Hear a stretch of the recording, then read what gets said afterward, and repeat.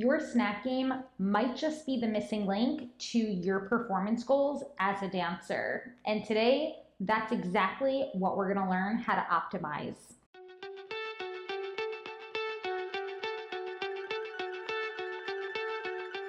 Hi, I'm Rachel. I'm a registered dietitian nutritionist working with dancers to teach them how to utilize food in the most supportive way possible. I often talk about the importance of balance within our meals and how we are fueling ourselves consistently throughout the day. But this work really is not possible without one very important factor, and those are snacks. But a lot of dancers struggle with getting snacks in. Some of it lends itself to just the overall stigma of snacking. Many dancers might relate snacking to being similar to behaviors like noshing or grazing throughout the day, maybe grazing on what often ends up being more carbohydrate-rich foods like snacking on chips or pretzels or whatnot. This isn't to say that these items aren't great snacks, because actually they can be incorporated into fabulous snacks. But when I'm referring to snacking, I'm referring to taking advantage of key opportunities throughout our day to get in more nutrients and more energy that's ultimately gonna support us as dancers. To build the basic framework of a consistent and reliable dancer fueling plan, sometimes 1, 2, 3, maybe even more snacks might be essential to get you through your day. For dancers who are navigating double headers, and I'm talking about hours of morning classes followed by hours of afternoon rehearsals and then hours of evening performances, dancers can get in somewhere up to 4 to 5 snacks throughout their extended time awake just to get them between extended periods of meals. Also, during these busy and hectic days, getting in full meals in of itself might be impractical, let alone impossible. So replacing some meals with 2 smaller snacks might be a dancer's best bet, especially to get them to their energy baseline that's going to get them through a performance.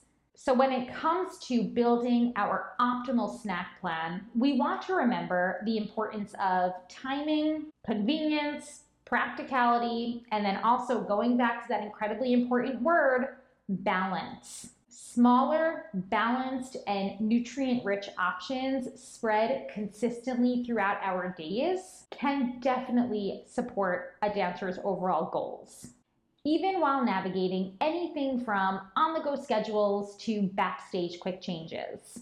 But how can dancers snack smartly? Well, let's look into the type of training that a dancer partakes in. Dancing in of itself, we would consider this to be something called interval training.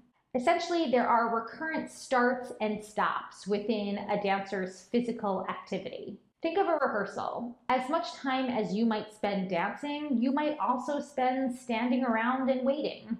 Therefore, slower digesting, more complex, fibrous, carbohydrate-rich foods, such as those found in whole grains, whole grain bread products, cereals, and crackers, can help to sustain energy during these extended periods where you might have to expend some energy, but also might not necessarily have the time to get in a full meal, let alone a full snack. So when we are building our snacks, thinking about incorporating as part of this nutrient or dancer fuel mix a source of complex carbohydrates is important. I often say that we start there. Start with a source of carbohydrate, and then we're going to continue to balance out this option by next considering a source of protein, which further helps with feelings of fullness and satiety.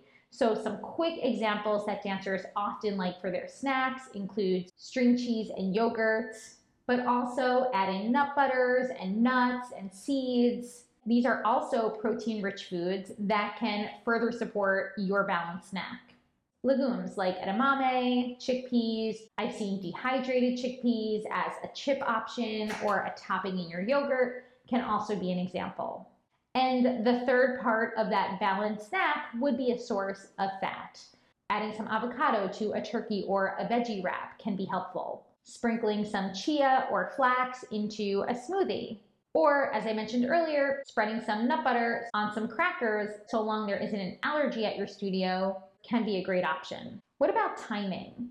So I've previously given considerations for dancers to think about when it comes to a meal or snack prior to dancing, a mid-performance, so if you're dancing for an extended period, having something to pick up your energy levels mid-performance, and then of course considerations for after performance.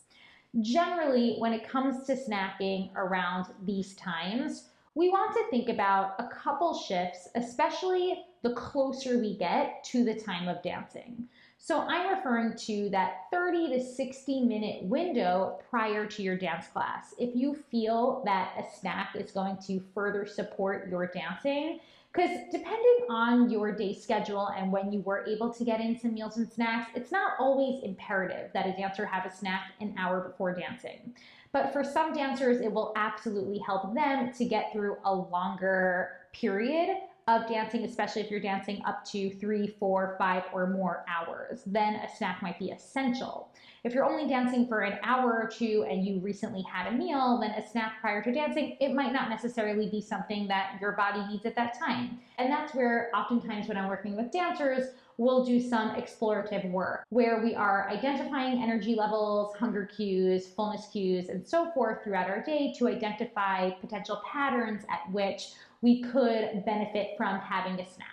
But if you do feel that getting in something before a longer bout of dancing is going to help you, the closer we are to that time of dancing, a couple shifts can be made, specifically around the carbohydrates you're choosing. We do want to try to aim for options that are going to be more easily digestible and provide us with more accessible energy. So options that are slightly lower in fiber can be helpful. A couple examples include applesauce, a fruit pouch or a fruit smoothie, dried fruit, pretzels, even homemade energy balls or oat bites, as I like to call them. And then pairing this with a source of protein will help to prevent the potential for any energy crashes later in the afternoon. Bars can also be helpful, especially fruit-based bars, but you'll want to be careful that your bar doesn't also include isolates, like fiber isolates that some companies will add to their snack bars as a means to increase the fiber content of them. These isolates often can cause a lot of digestive discomfort for dancers, which is not necessarily something you want to experience while you're in the studio or while you're on stage. And similarly, after dancing, so in the post-performance period, we're definitely going to benefit from some type of recovery meal or snack.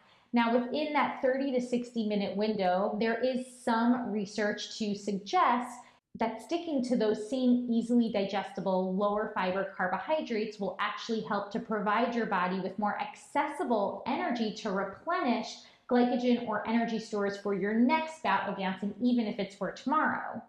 I often encourage that dancers don't fixate too much on this and instead focus on at least getting in some type of recovery meal or snack within that hour or two after dancing. A couple of favorite examples: chocolate milk actually has a really awesome ratio of protein and those simple, easily digestible carbohydrates to help replenish your energy and even promote muscle recovery. Also, pairing some crackers with string cheese can be a very accessible option, especially if you have a longer commute before you get home and before you can even have a full meal. Adding some chopped nuts or some seeds if you have an allergy to a yogurt, like a Greek yogurt, is another example. Drizzling some honey into the mix can also provide those simple sugars to help replenish energy. So as a recap, we want to remember that your snacking game is going to be an essential part of your dancer fueling plan. And incorporating anywhere from 1 to 3 snacks in your day will definitely vary dependent on your personal schedule, how you can or maybe even cannot get in full meals throughout your day. Remembering that if you can't get in a full meal, then perhaps splitting it into 2 smaller snacks, if that's more attainable for you, can be very helpful. When it comes to building your snacks, we definitely want to focus on balance. Start by thinking about your source of carbohydrates, and for the most part, when accessible, getting in some complex carbohydrates such as those coming from whole grains, whole grain bread products, cereals, and crackers. And then of course, pairing this with foods that are richer in protein and foods that are richer in fat. This will help to build a more balanced meal experience and therefore allow you to feel more energized, fulfilled, and satisfied until the next opportunity you have to get in an energy refuel. Remember, snacks help to bridge our meals, especially when extended periods exist between getting in two of your meals. It's very common for dancers to have the ability to get in a full breakfast early in the morning and then a full dinner later in the evening. But the daytime hours get a little bit wonky because of crazy, hectic, busy, and physically active schedules.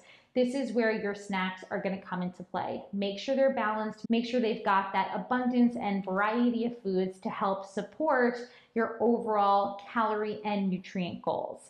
I've got a bunch of examples of snacks on the blog, which I'll link in the show notes, along with a completely free recipe guidebook that you can download, and even a list of some of my favorite convenient and packaged snacks. For dancers who take it a step further and join me within the Healthy Dancer program, I've got a full recipe index and digital cookbooks with more meal and snack ideas that will support each and every eating opportunity you have to fuel your body as a dancer. If any questions come up, don't hesitate to reach out. You know where to find me. And until next time, I'll talk to you soon.